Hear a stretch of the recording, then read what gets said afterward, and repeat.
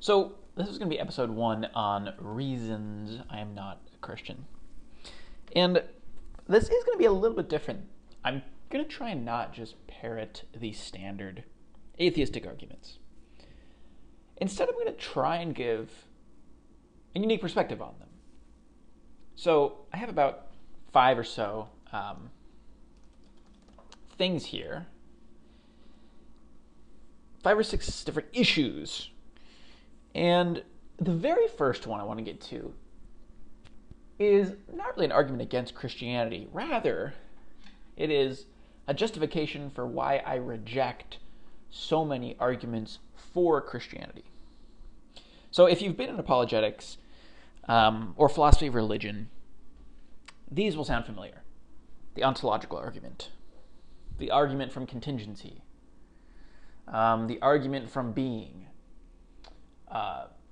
the argument from the existence of objective morality.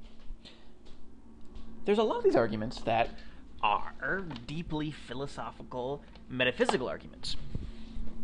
And they tend to be some of the most popular ones for Christianity, right? I might even put William Craig's Kalam cosmological argument in there as well. And I don't really think they're convincing. And the reason why is I don't really think philosophy is convincing. For me, when I am deciding whether I should believe something, one of the crucial things I have to do to make sure I'm being honest is I have to say, am I consistent? Am I really being consistent? Am I believing this for the same reasons? Am I choosing this for the same reasons that I would choose a car to buy, for example? Now, let's take that. Let's use that car example. If you're going to buy a car and there are different prices, whatever, and you said, well, this one's cheaper, and the car salesman goes, okay, hold on, what do you mean by cheaper? What does it mean to buy something cheap? You want to make the right decision on this car, and what does it mean to make a right decision? How can a decision have status of right or wrong? Well, because there has to be some sort of objective grounding in what it means to be right or wrong. Truth has to be more than just word. And to be right, you have to be the kind of person who makes decisions that a virtuous person would make, and yada, yada, yada.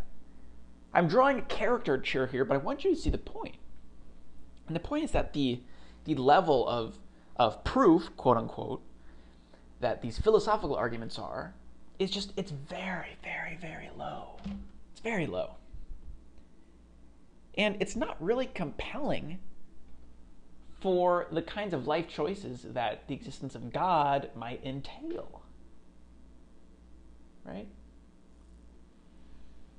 When I'm going to make a decision that changes my life, for example, buying a car, kind of a trivial decision in the long term, right?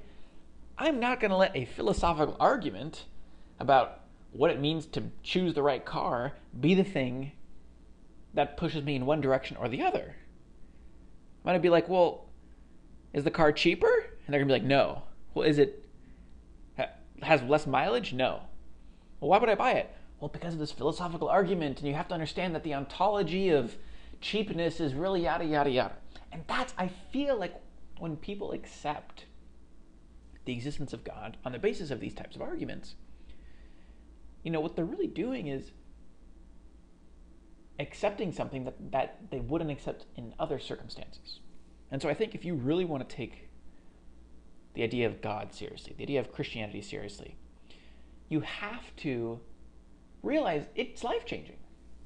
If you meet Christians, especially people who became Christians later in life, their lives are different, right? Believing that God exists really does something for people. And so I think to make that decision off some woo-woo kind of philosophical claim about possible worlds and about, God, a being must necessarily exist and therefore the greatest possible being, this kind of thing. And I could get into the details of these, and I can have conversations about the merits and the specific premises and et cetera, but just at a high level, I don't find this convincing, and I don't think most people should. I really think if you find this convincing, you're not being consistent. Because in real life, when it comes to making decisions that actually matter, We don't use these type of philosophical arguments as fuel for the decision fire. We don't take them into account. If a salesman was to make them, we'd go, this guy's weird. I'm not shopping with you anymore. So that's the very first point I want to make here, is that generally, because belief in God is an important belief, it's not just abstract. I think we should we should be standing on more solid ground than just these heady, abstract philosophical arguments.